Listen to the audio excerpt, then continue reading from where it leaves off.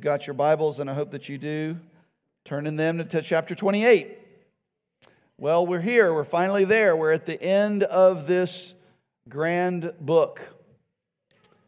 48th sermon in the book of Acts. We began just over a year ago in August of last year. And we began with Jesus.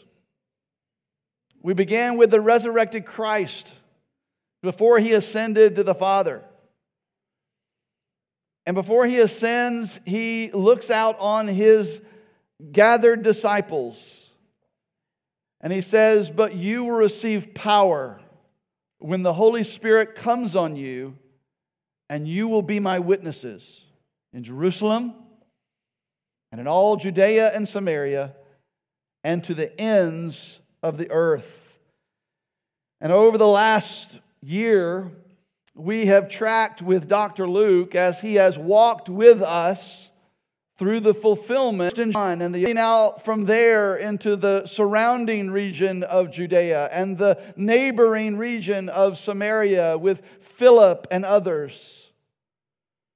And then at about the midway point of this book, the gospel is sent out from Jerusalem into a Gentile world. And it lands in a place called Antioch. And that church at Antioch sends out this guy named Paul and his friend Barnabas. And then they send out Paul and his other friend Silas. And then Paul and a whole crew of missionaries as they take the gospel message on into Asia Minor, throughout Macedonia, and down into Greece. And when Paul returns finally from all of these missionary journeys, he goes back to Jerusalem and he's arrested. He gets arrested in the temple because of his witness about Jesus. And he is taken into custody there in the temple, and he's held in prison for nearly 3 years, ultimately appealing his case to Caesar, whereby he is shipped off to Rome to take his case to Caesar. And over the last couple of weeks, we've been looking that on that journey, he was tossed and turned by a storm, he was shipwrecked, and he was snake bit. But he finally makes it to Rome, and we pick up the story of what happens as he gets to Rome in our passage this morning. Paul's considered together the fact that Jesus' command to the disciples isn't finished. His command to take the gospel to the ends of the earth is not yet complete.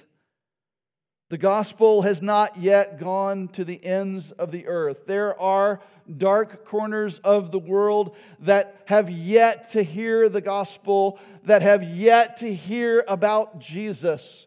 Some of those dark corners are our neighbors in our neighborhoods. Some of those dark corners are literally at the ends of the earth. But because they exist, the mission continues. And it continues through you and I, through the church, those who call on Christ as King. And so let's consider this morning, as we listen to Dr. Luke tell of Paul's work here in Rome, in his final days there. And let's listen to that as we consider the fact that the Lord will continue and by His grace finish the mission through the church. So let's read Acts 28, beginning in verse 17, and we'll continue through the end of the book. These are God's words to us. After 3 days, he called together the local leaders of the Jews, and when they had gathered, he said to them, "Brothers, though I had done nothing against our people or the customs of our fathers, yet I was delivered as a prisoner from Jerusalem into the hands of the Romans. When they had examined me, they wished to set me at liberty, because there was no reason for the death penalty in my case. But because the Jews objected, I was compelled to appeal to Caesar, though I had no charge to bring against my nation. For this reason, therefore, I have asked to see you and speak with you, since it is because of the hope of Israel that I am wearing this chain." And they said to him, "We have received no letters from Judea about you, and none of the brothers coming here has reported or spoken any evil about you. But we desire to hear from you what your views are, for with regard to this sect, we know that everywhere it is spoken against." When they had appointed a day for him, they came to him at his lodging in greater numbers. From morning till evening he expounded to them, testifying to the kingdom of God and trying to convince them about Jesus, both from the law of Moses and from the prophets. And some were convinced by what he said, but others disbelieved. And disagreeing among themselves, they departed after Paul made one statement: "The Holy Spirit was right in saying about your fathers through Isaiah the prophet, 'Go to this people and say, you will indeed hear but never understand. You will indeed see but never perceive. For this people's heart has grown dull, and with their ears they can barely hear, and their eyes they have closed, lest they should see with their eyes and hear with their ears and understand with their hearts and turn, and I would heal them. Therefore, let it be known to you that this salvation of God has been sent to the Gentiles. They will listen at their own expense,' and welcomed all who came to him, proclaiming the kingdom of God and teaching about the Lord Jesus Christ with all boldness and without hindrance." Let's pray. Father, thank you so much for the privilege of gathering with your people this morning to worship you. And we turn to your word now, Father, and we ask that you'd speak to us from it, not just so that we would walk away with a better understanding of what it says and what it means, but that we would be changed by it for your glory. And so we ask that you would do a work in these next few moments, that your Spirit would attend to the reading of your word and would grant us sanctification, those who know you, and those who don't know you, Father, that you would grant repentance and faith to be justified in your sight. May the gospel take root in the hearts of every life in this room. We pray and ask this in Jesus' name. Amen. So the narrative of this text can be divided into 4 sections as we kind of walk through the story together. In verses 17 through 20, Paul is there in Rome, and he calls the Jewish leaders to himself, and he begins to address them. And he kind of walks through a summary of what's happened over the last 3 years as he was arrested in Jerusalem and tried in Caesarea and so forth. But we're given a hint as to his purpose in this gathering in verse 20 when he says, "It is because of the hope of Israel that I'm wearing these chains." And we'll get more to that in just a moment. But his have been looked to. They respond to him. The Jewish leaders respond to him. They say, essentially, "We've heard nothing about you. We don't know anything about the evil that they say you have committed, but we do want to hear from you, because everywhere we go, this sect," they called Christianity a sect of Judaism, "this sect is spoken evil about everywhere we go. And so we want to hear directly from you." So it's a God-ordained appointment here. And so the appointment happens in verses 23 through 28, which is really the meat of our passage here, where he meets with the Jewish leaders and he preaches the gospel. He preaches Christ from the Hebrew Scriptures. And we're told that he preaches to them from morning until evening. Now, I know that I can get a little long-winded from time to time, and I've begged forgiveness from the childcare workers downstairs, but I've got nothing on the Apostle Paul. From morning until evening, he's expounding text, and he's preaching Christ from the law of Moses and the prophets.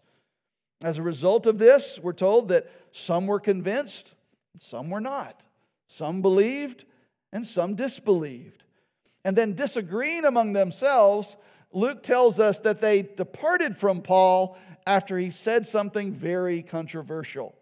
And the controversial statement is given in verses 26 through 28, where he quotes from Isaiah 6. We remember the vision that Isaiah was given in Isaiah chapter 6, this grand vision of the throne room of God, to which Isaiah responds, "Woe is me, I'm a man of unclean lips." And he says, "Who will go for me? Who will I send?" And Isaiah says, "Send me. I will go for you. I will be your prophet. I will be your messenger." And what does God say to him? God says, "Okay, here's the task. You're going to go to a people who won't listen. You're going to go to a people whose ears have become dull and eyes are closed and shut. And Paul quotes from Isaiah 6, and he says, when Isaiah said that, he rightly said that to your fathers. He's talking about you guys. And so the Jews were understandably offended by that. And then he caps that off and he says, this message of salvation from our God is now going to the Gentiles, the non-Jews. And they will listen. And so they disperse. Verse 29. And that's because verse 29 is only found in some of the more recent and therefore less reliable manuscripts of the book of Acts. The more reliable and older manuscripts of the book of Acts do not include verse 29. But verse 29 essentially just summarizes verse 25, that they left and they departed after this, disputing among themselves. And then the final section is verses 30 and 31, where Luke gives a summary of the remaining time, Paul's remaining time in Rome. He's under house arrest. He stays there for 2 years. And by the way, we're told that he had to pay for his own incarceration. Isn't that a switch today? Where we pay like $50,000 in tax money for somebody who's incarcerated, but he has to pay for his own incarceration. He stays there for 2 years, in which time he welcomes visitors from all over the place, and he proclaims the gospel, we're told, with all boldness and without hindrance. We're not told in this passage, but we know from elsewhere that during those 2 years, as we mentioned last week, he also writes the prison epistles, the letter to Ephesus, the letter to the Philippians, the letter to the Colossians, and the personal letter to Philemon. After his imprisonment, by the way, and we can infer this from some of his other writings that he wrote after his Roman imprisonment, particularly his two letters to Timothy and his letter to Titus that were written after this time. We know that he was released from prison this first time to do further work in ministry. He went back out into the mission field. Specifically, he went to Macedonia and into East Asia, not the Asia that we know, but Asia Minor. And because we're told about that in his pastoral letters. Many scholars believe that he also went to Spain. We don't know that for sure. His letter to the Romans stated that he wanted to go to Spain. He intended to go to Spain, but we don't know for sure that he ever went there. But regardless, about 5 years after he's released, he's imprisoned again. He's taken back to Rome, and he's taken back to prison, and this time he doesn't leave.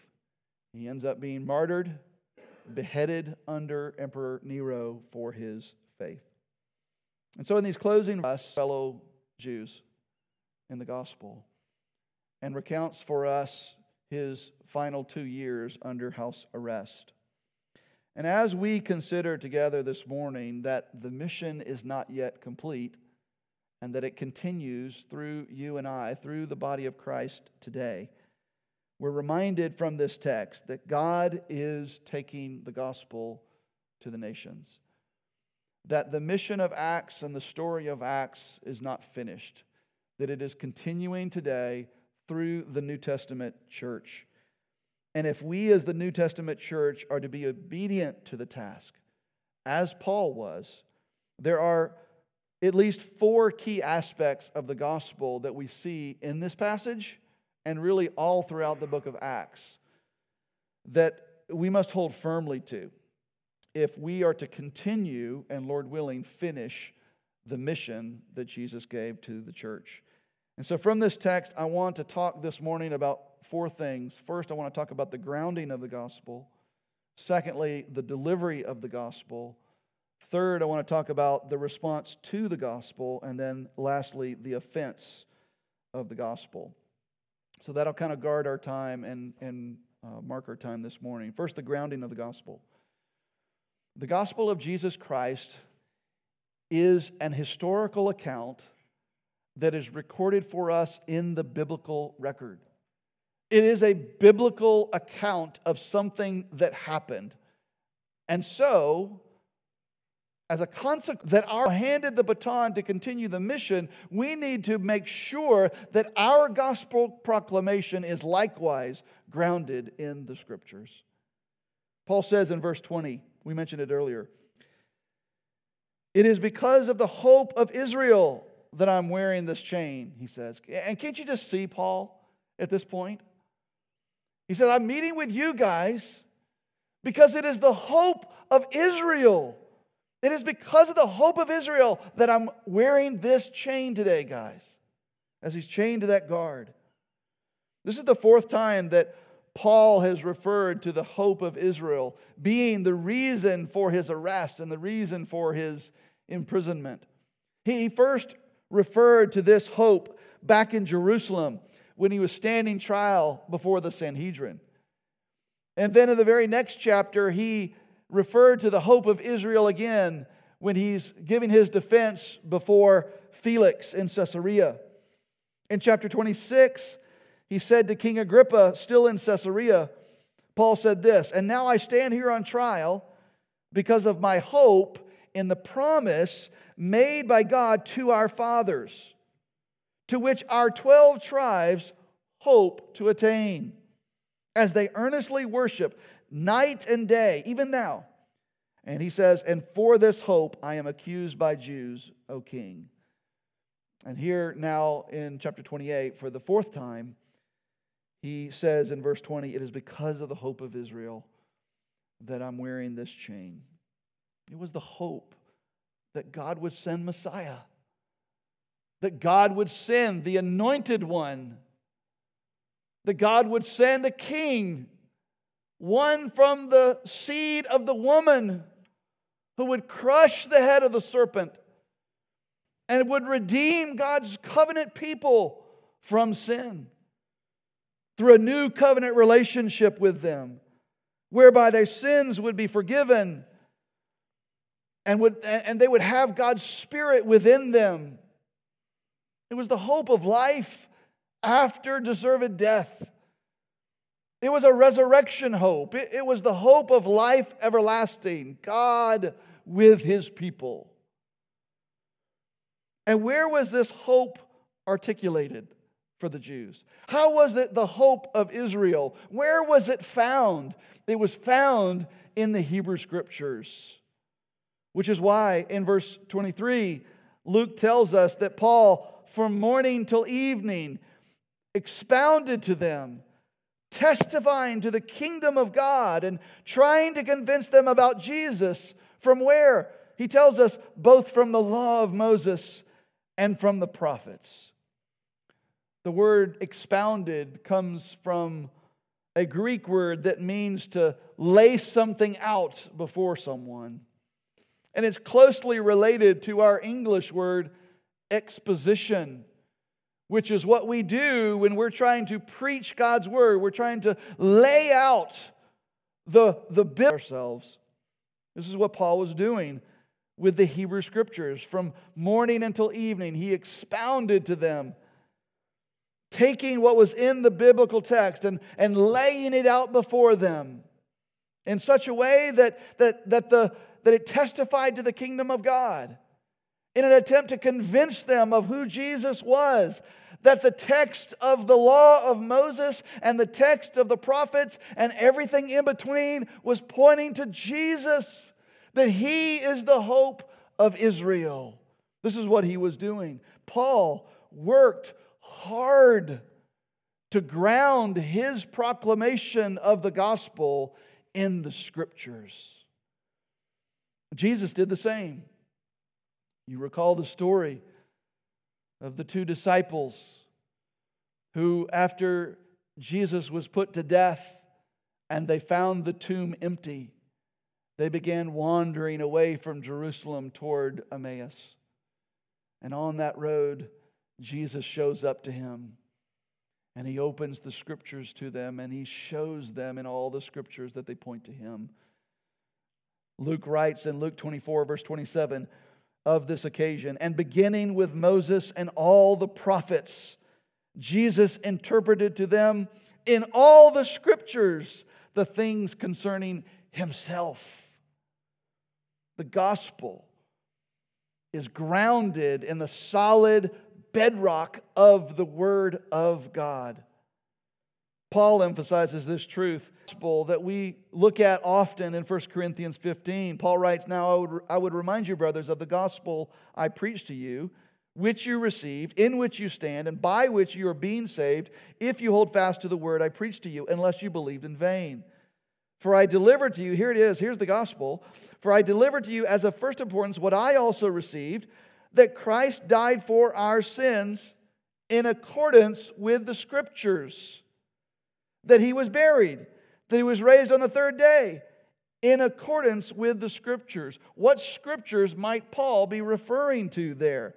It's the Hebrew Scriptures, our Old Testament. And so we know unequivocally that we find the gospel in the New Testament, but it's in the Old Testament as well. The gospel of Jesus Christ, the hope of Israel, is grounded in the Word of God. Now, why is that important for us who've been handed the baton to continue the mission? Why is it important that we know and believe and hold firmly to the fact that the gospel is grounded in the Scriptures?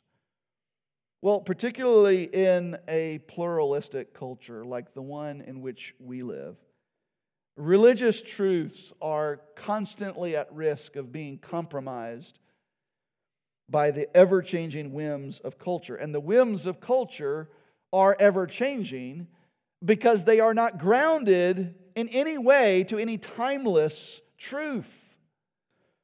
Instead, truth is up to the individual, and individuals differ in well. But the gospel of Jesus Christ is grounded in an ancient document that we hold to be the unvarnished and unequivocal Word of God. And as such, the gospel is not susceptible to the whims of our culture. It doesn't change. It doesn't evolve. It doesn't progress. Now, we'll be tempted, the church will be tempted to allow cultural influences to marginalize biblical truth. And we know that we see examples of this all over the place in Christian leaders, churches, and even entire denominations as they bow to the progressively secular worldview of our day. But as long as we ground the gospel in the Scriptures, the gospel will never be up for debate, neither in here or among the pagans.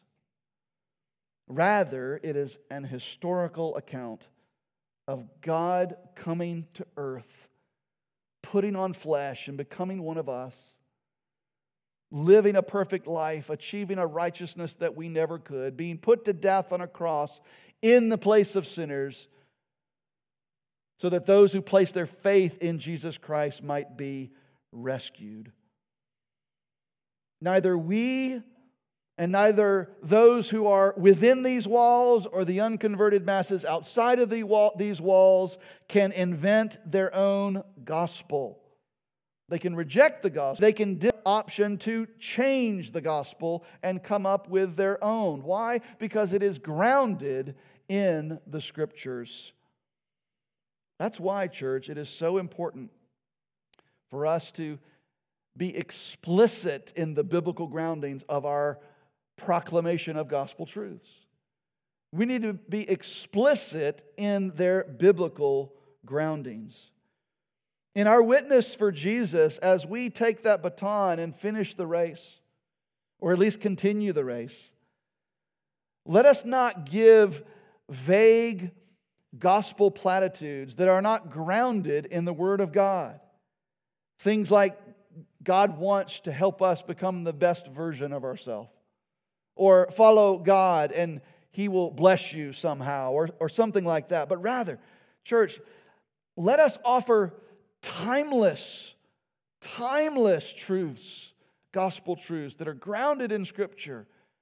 God is holy. Man is unholy and sinful. Because of our sin, we are destined and deserved of eternal and just punishment and judgment.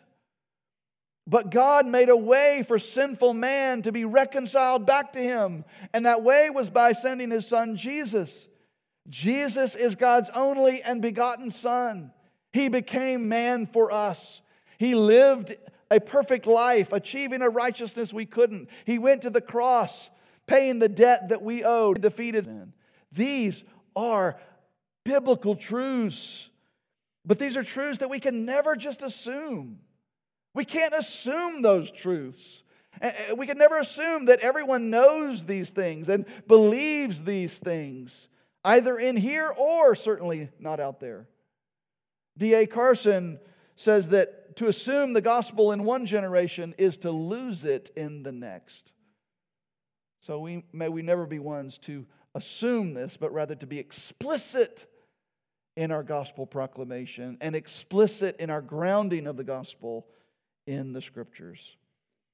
So as we consider the fact that Paul is, in essence, handed the baton to us so that we'll finish the mission and continue the race, we need to be resolved to keep our proclamation of gospel truths grounded in the Scriptures. Grounded in the Scriptures. Secondly, the delivery of the gospel. God's chosen delivery mechanism for the gospel is His people. And we've seen that not only here through the Apostle Paul, but we've seen that all throughout this book.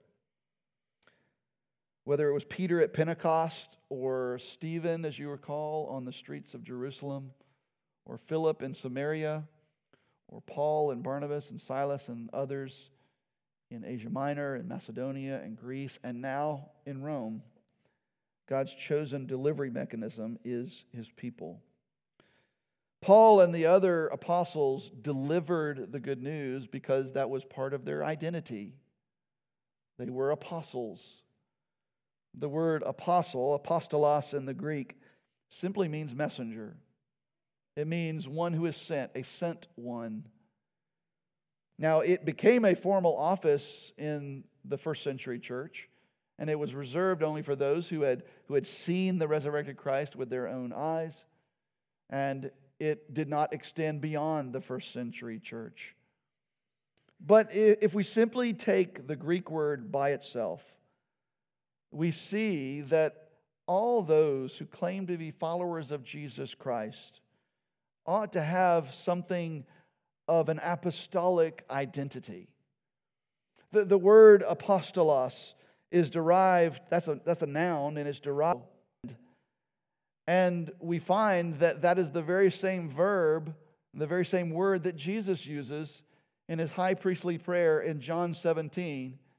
Before He's arrested and tried and crucified, He's in the Garden of Gethsemane praying for you and I, praying for His disciples.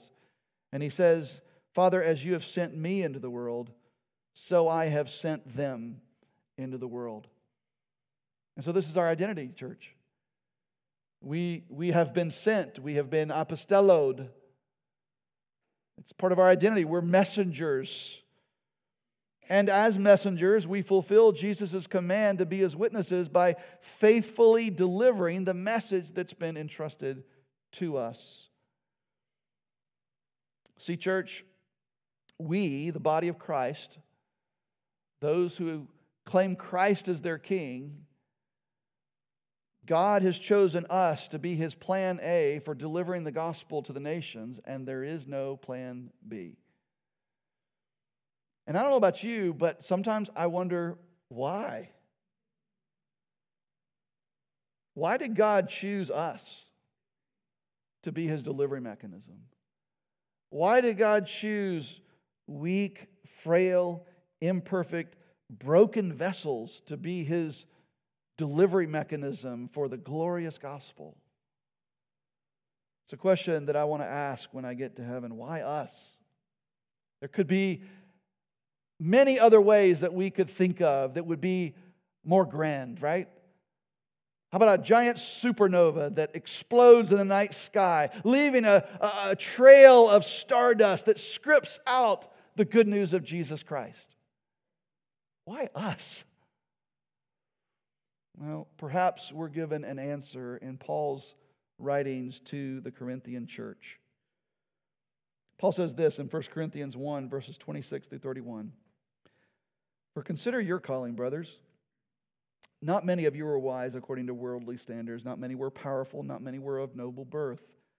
But God chose what is foolish in the world to shame the wise. God chose what is weak in the world to shame the strong.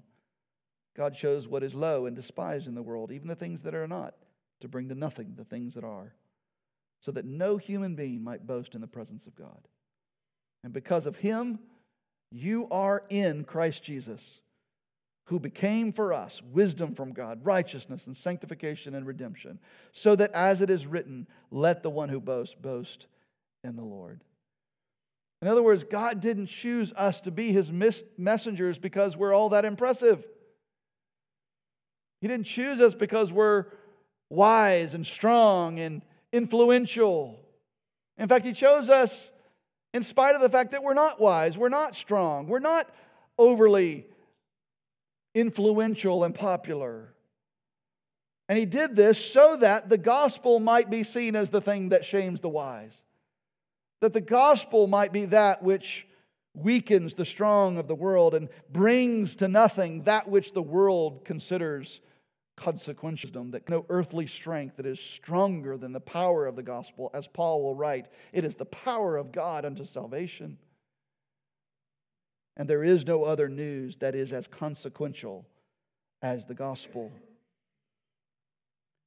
And then Paul follows this up in the very next verses in chapter 2 of 1 Corinthians by saying this. In essence, I too am not impressive. He says, and when I came to you, brothers, I didn't come to you proclaiming the testimony of God with lofty speech or wisdom. For I decided to know nothing among you except Jesus Christ and Him crucified. And I was with you in weakness and in fear and much trembling. And my speech and my message were not in plausible words of wisdom, but in demonstration of the Spirit and of power. Why? Here's the purpose statement. So that your faith might not rest on the wisdom of men, but on the power of God. God chose weak, frail, imperfect people like you and I, and apparently like the Apostle Paul, so that those whom He calls to faith through our proclamation of the gospel, that their faith might not rest on the impressiveness of man, but on the impressiveness of God. That's why He uses us to proclaim the glorious truth of the gospel. In his second letter to the Corinthians, Paul is writing in chapter 4 about the light of the gospel. And then he says this in verse 7 of chapter 4, but we have this treasure, the gospel. We have this treasure in jars of clay to show that the surpassing power belongs to God and not to us. Jars of clay, broken vessels, imperfect delivery mechanisms. And God chooses us to deliver the treasure of the gospel. Why? To show that the surpassing power, the power to save, belongs to God and not to us. We are God's chosen delivery mechanism for the treasure of the gospel. But the question is, are we faithfully delivering that treasure? Are we? Are you? Our oldest son manages a fleet of Amazon Prime trucks, delivery trucks. And every day he sends out a team of drivers with their trucks loaded with packages to be delivered all over the place. Those delivery truck drivers have one job: to take the package entrusted to them and to deliver it to the person or business to whom it is addressed. And he's shared with us that incredibly, on multiple occasions, he's had drivers simply quit on the job right in the middle of their route. They decide that they no longer want to be delivery drivers. They no longer want to be employed as a delivery person. And instead of turning in a 2-week notice like a normal person, they simply pull their truck over to the side of the road, they park it, and they abandon it with all the packages yet to be delivered inside. Have we become like those drivers? Have we simply pulled over to the side of the road and decided that we no longer want to be messengers? And we no longer want to be missionaries? We no longer wish to be the delivery mechanism for the treasure of the gospel. And we've parked our truck and we've abandoned the mission. You know, I wonder if we are to be faithful to this mission, if that road to faithfulness goes by the way of repentance of that. To confess to a degree, perhaps abandoned the mission. What does John remind us of in 1 John 1:9? That if we confess our sins, He is faithful and just to forgive us our sins and to cleanse us from all unrighteousness. Maybe we need to do some business with God and confess that. To the degree that we've abandoned our mission, let us do that. Confess and repent. And then receive that forgiveness and be cleansed of the unrighteousness of abandoning the mission. And then let us walk back to the truck, put our key in the ignition, start it up, and get back to the route, delivering this treasure of the gospel that we've been entrusted with. We are God's chosen delivery mechanism. So first, the grounding of the gospel. It's grounded in the Word of God. Secondly, the delivery of the gospel is through broken vessels like us. Thirdly, the response to the gospel. We read in our passage here in verse 24 that some were convinced when Paul presented the gospel to them. They were convinced of the truth of the gospel, but others disbelieved. Some believed, some disbelieved, which is a reminder to us that God is sovereign in salvation. We've seen this and we've noted this as we've walked all throughout this book. At Pentecost, 3,000 souls were added to their number. 3,000. Why not 2,000? Why not 4,000? 10,000? Why 3,000? Well, because of what Peter said in his sermon at Pentecost. In chapter 2, verse 39, the promise of salvation is for everyone whom the Lord our God calls to Himself. And apparently on that day, the Lord called to Himself 3,000 souls. There was a particularity to that redemption story. Also in chapter 2, as Luke is describing the new covenant community, he says in verse 47 of that chapter that the Lord added to their number day by day those who were being saved. Again, there was a particularity to the Lord adding to their number. He multiplied it in verse 39. He added in verse 47.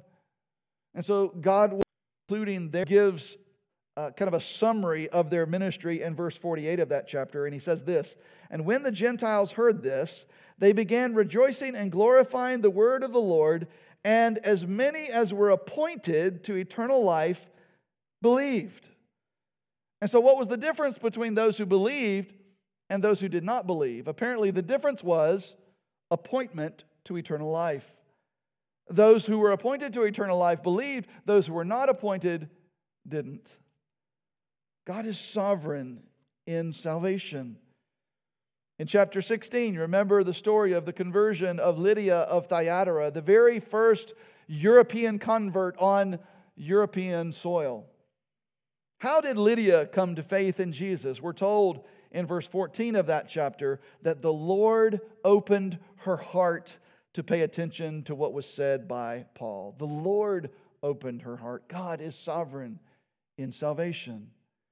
And so here again in our passage this morning, we learn that Paul shared the gospel with the Jewish leaders in Rome, and some were convinced and some disbelieved. And what was the difference between those two groups? Was one group more gullible than the other? Was one group harder to convince than the other? Was one group more sinful than the other? Or one group more or less religious than the other group? No. What about Paul? Was the difference Paul? Was he more convincing with one group than the other? Was he better at answering the questions of one group than the other? No. People was, and one was not. One group was granted faith and repentance by grace, and the other was not. Now, church, we can debate about where God's sovereignty ends and where man's responsibility begins all day long, all week long, all year long, till the rest of our days. Scholars have been debating that for centuries. Both are necessary, and neither can be set aside. If you tell me that God is sovereign over salvation, so much so that man is not responsible to repent and believe, I'm going to call you a hyper-Calvinist and tell you to go read your Bible. If, on the other hand, you tell me that man bears all the responsibility such that God is held hostage by man's free will, I'm going to call you a hyper-Arminian and tell you to go read your Bible. Both are necessary. God is sovereign over salvation, and man is responsible to repent and believe. Those are the two things that we must hold and resolve to hold, and leave the nuances to the scholars in an ivory tower. But since God is sovereign and salvation, then the good news is it's not up to us to convince someone to believe the gospel. Now, we should try to convince them, as Paul does here in verse 23. He's trying to convince them that Jesus is the hope of Israel. And we should hope that some of them are convinced, as some do in verse 24. But ultimately, it is not our job to convince. It's not our job to make someone believe or to make someone repent. Friends, that's God's job. And believe me, it is the harder part of the job. Because our job is to get into that truck, turn the ignition on, and deliver the gospel. We are the delivery person, delivering the treasure of the gospel in these jars of clay. And that should be both encouraging and a relief to us, to know that their salvation is not riding on us, but it's riding on God. And so as we deliver the good news and call people to repentance and faith, those whom God has called to Himself and appointed to eternal life will eventually, at some point, they will repent and believe.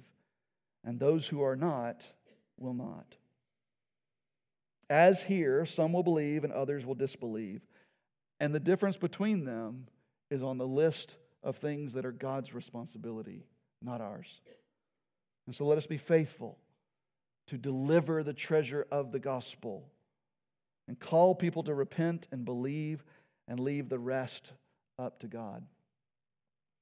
Finally, the fourth key aspect of the gospel that we learn from Paul here that can be applied to our segment of running the race with the baton that's been passed to us is the offense of the gospel.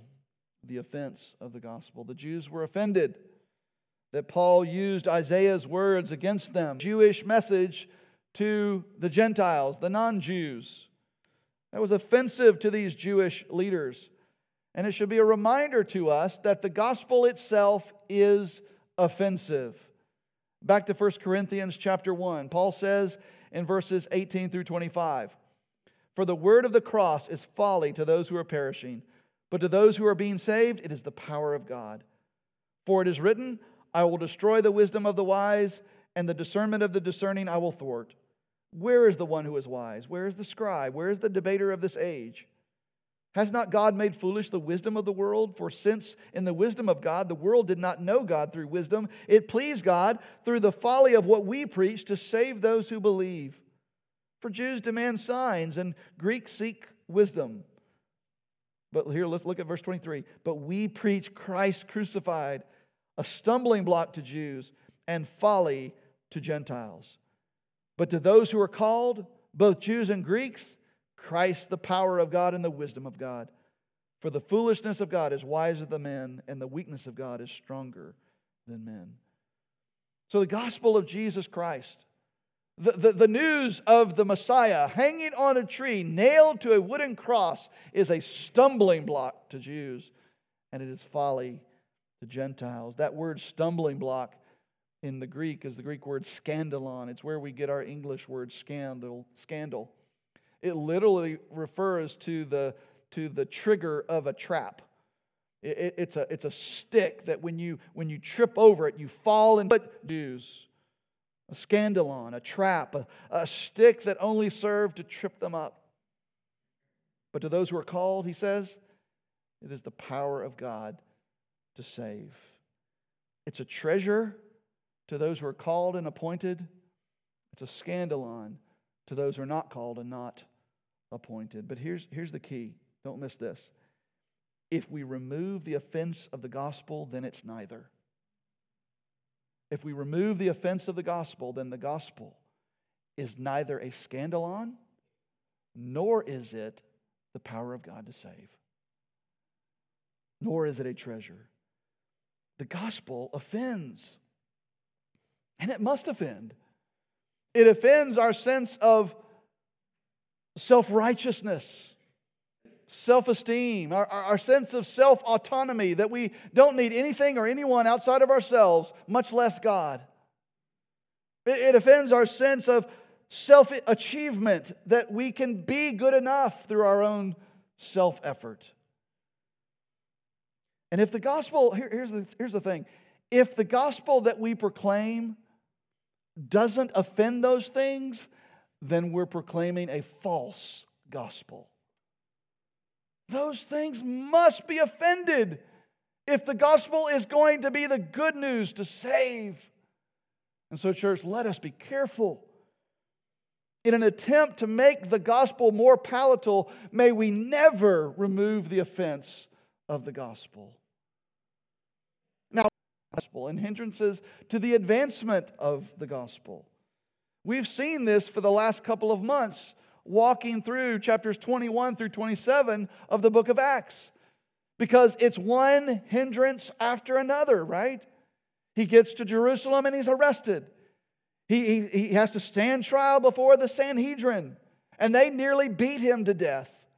He's shipped off to Caesarea. He has to stand trial not before one governor, but two, and then before King Agrippa. And he's incarcerated there without just cause for 2 years.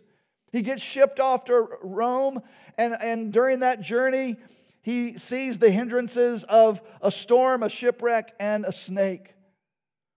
Paul knew hindrances to the gospel. But here, by God's grace, at the very end of the book of Acts, we read in verse 31 that Paul preaches the gospel boldly and without hindrance. That sounds nice, doesn't it? We like gospel proclamation without hindrance. That sounds nice to us. We might register for that on the church app. Proclamation of the gospel without any hindrance. But where was Paul when his gospel proclamation was without hindrance? He was under house arrest, chained to a Roman guard. No hindrances, except for prison and being chained to a soldier. You know, all things being considered, we would probably prefer not to have gospel proclamation, avoid their offense of the gospel, in hopes that we would avoid the hindrances to its advancement. I hope and pray that the last couple of months, as we've walked through looking at Paul's hindrances to gospel advancement, God has done a work on our hearts to drive home the truth that if hindrances to the advancement of the gospel continue in our day and grow and become more significant and become violent, perhaps, in our day for us, that we, like Paul, would be reminded that God is still with us, that He'll not leave us or forsake us, and that every promise He's made to us will be fulfilled. Regardless of hindrance or the lack thereof, like Paul, we must proclaim the gospel, as he says here, with all boldness. I use Blue Letter Bible a lot in my study of the Scriptures, and the Blue Letter Bible defines this Greek word for boldness here in the following way: that it is freedom in speaking, unreservedness in speech, speaking openly, frankly, and without concealment, without ambiguity, speaking free and with fearless confidence cheerful courage, boldness, and assurance. This is how we are to proclaim the gospel, church. In other words, this is how we are to deliver the treasure of the gospel, regardless of whether there are hindrances or not. Paul preached the gospel for 2 years under house arrest, chained to a Roman guard, with all boldness. But he recognized that he needed God's help to do that. And so on multiple occasions, while he's in prison, he writes letters to churches and he asks them to pray that God would give him that boldness. He writes to the church at Ephesus, and pray also for me, that words may be given to me in opening my mouth boldly to proclaim the mystery of the gospel, for which I am an ambassador in chains, that I may declare it boldly as I ought to speak. And then, as we read from Colossians 4 earlier, he writes to that church, continue steadfastly in prayer, being watchful in it with thanksgiving, and at the same time pray also for us who are in prison, that God may open to us a door for the word to declare the mystery of Christ, on account of which I am in prison, that I may make it clear, which is how I ought to speak. All I've got to say is that if the Apostle Paul needed prayer for boldness, we do too. So let's close in prayer, asking that God would give a portion of the race with that baton to continue and, Lord willing, finish that mission. Let's pray. God, we thank you so much that you have, in your divine wisdom, sovereignly selected us to be your delivery mechanism of this good news. We know that we're not worthy of that task. We know that we don't deserve that. And sometimes, if we're honest, we would rather not have that. But Father, we thank you so much for the stories that we've read, the historical accounts that we've read throughout the book of Acts, that give us demonstration of the fact that when you call people to your mission, you equip them, you empower them, and you're with them.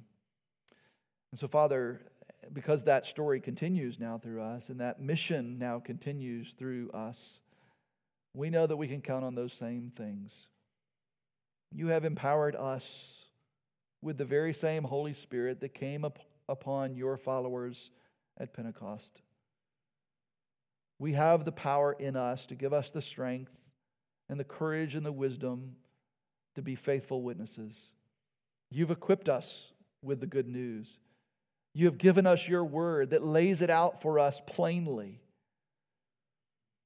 And Father, we know that you'll be with us. Regardless of hindrances, you will be with us and you'll walk with us as we seek to be faithful. And so, Lord, in our proclamation of gospel truths with our friends, neighbors, and co-workers, Father, may we ground the gospel in the Word of God so that the changing whims of the culture around us will never rob it of its grounding and its truth.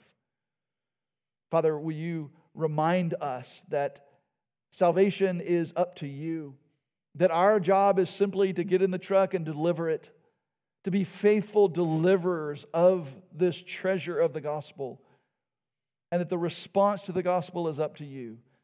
May we be faithful to do our part and entrust the rest to you. Father, I thank you so much for teaching us and beyond that, encouraging us from this passage to be looking at. Father, may you keep our hand to the plow. May you empower us and continue to be with us and strengthen us as we seek to be faithful deliverers of this glorious truth. We pray this in Jesus' name and for your glory. Amen.